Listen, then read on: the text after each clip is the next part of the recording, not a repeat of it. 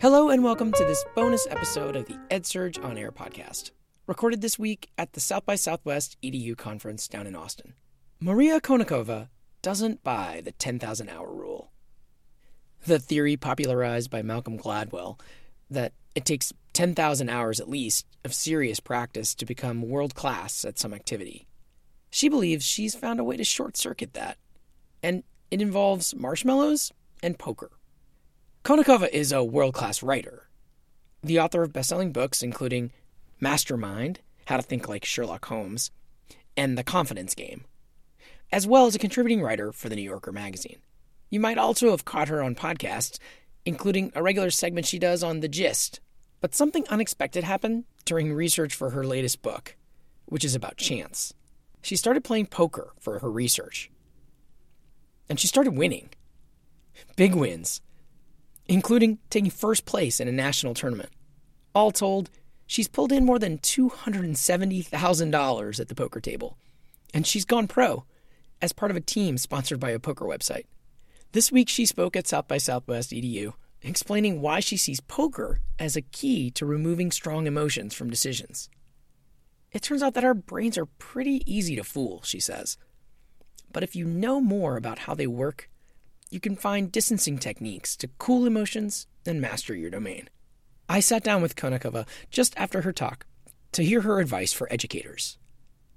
She was short on time, so this is shorter than the usual episode, but we wanted to get it out this week and share it with you all. Here's that conversation. Thanks so much for being here today. Thanks. I know you just gave your talk here, so you must be a little tired, but thanks for talking with us. Of course. Happy to do it. So I'm really curious about kind of your origin story with research of this I hear you worked in your own psychology PhD with the person who did the marshmallow experiment, which is quite famous. Could you remind listeners like what that experiment is, and then Sure. And then what was your role in that? Sure. In that kind of research. So my advisor was Walter Mischel, who back in the 60s had this idea that he would have kids be seated in front of a reward that was really tempting to them. This is known as the marshmallow study because oftentimes the reward was a marshmallow, but it could also be other things. So he'd basically find something that you really, really liked. So if you love chocolate chip cookies, you'd have a chocolate chip cookie straight out of the oven right in front of you. You're 4 years old. This is very tempting. And what he would say is, okay, you can have this now, or I'm going to leave the room right now.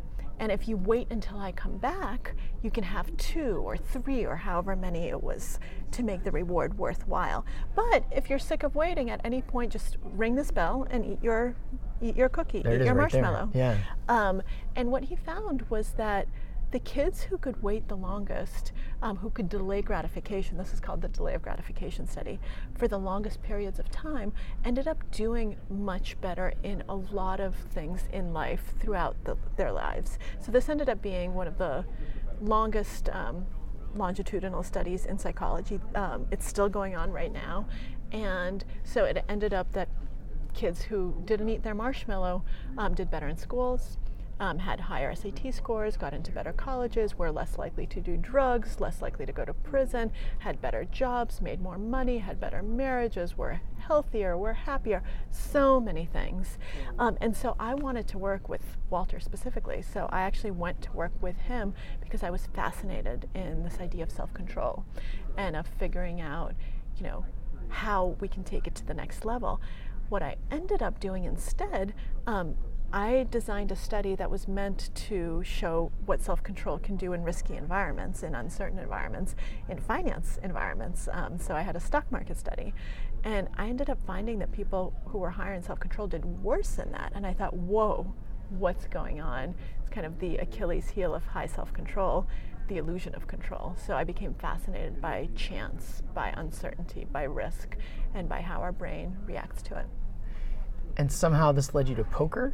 This did lead me to poker because if you think about decision making in a risky environment where you actually need to make correct decisions and you're forced to learn if you're going to succeed, poker is actually an ideal place to learn because poker is an environment that's like a lot of decision environments in life, where you have incomplete information, you are dealing with this uncertainty, but you have to make a decision and finally decide, how do I quantify the uncertainty and decide in the best way possible, given what I know and given what I don't know.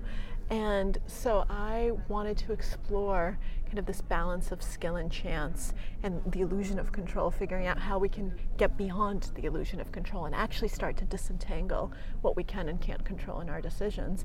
And I came to poker through that, and ended up falling down a rabbit hole and became a professional poker player.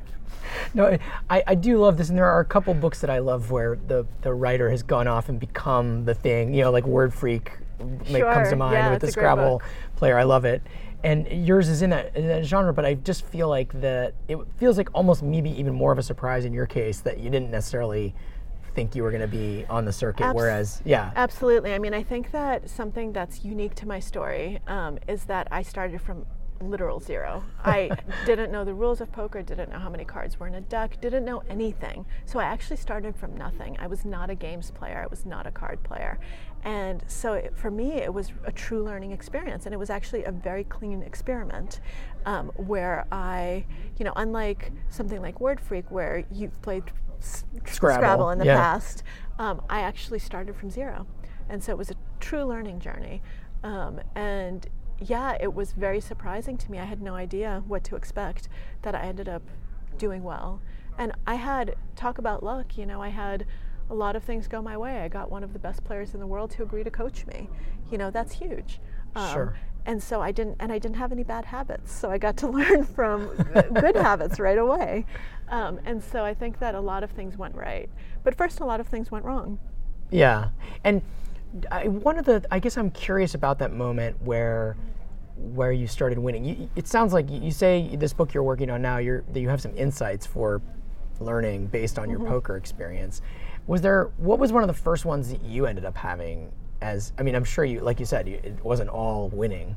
No, I think one of the first insights I had was, and this has to do with the fact that I studied self-control and I studied with Walter Back to that experiment we talked about. Exactly. Was just how emotional I could be in my decisions, because I thought that I was really good at cooling stimuli. I knew exactly what I was supposed to do, but at the poker table you find yourself making these mistakes anyway because it's such an emotional environment. Interesting. And even though you don't come in with this attitude like, oh, I'm a good poker player, and like you sure had some of that baggage was gone. Yep. But even so, you found yourself getting... Yes, absolutely. What are some advice you might give to teachers out there then, from what they can learn from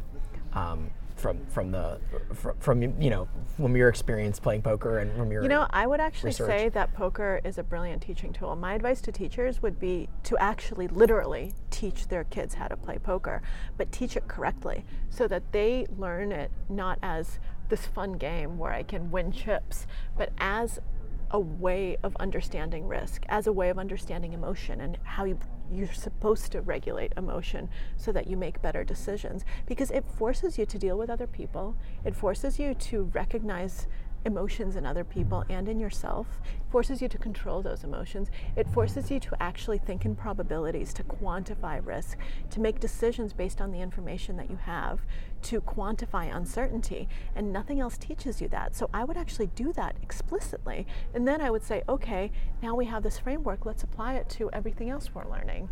And why don't you remember at the poker table when this happened and what you did? Why don't you do it now?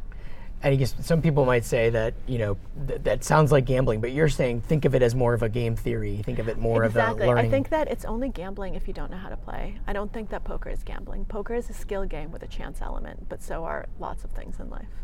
All right. Well, thank you so much for talking with us. Of course. Thank you so much. This has been a special bonus episode of the EdSurge On Air podcast. If you're new to the show, please subscribe on Apple Podcasts or wherever you listen. This episode was edited and produced by me, Jeff Young. We'll be back on Tuesday with a full episode at our regular time. Thanks for listening.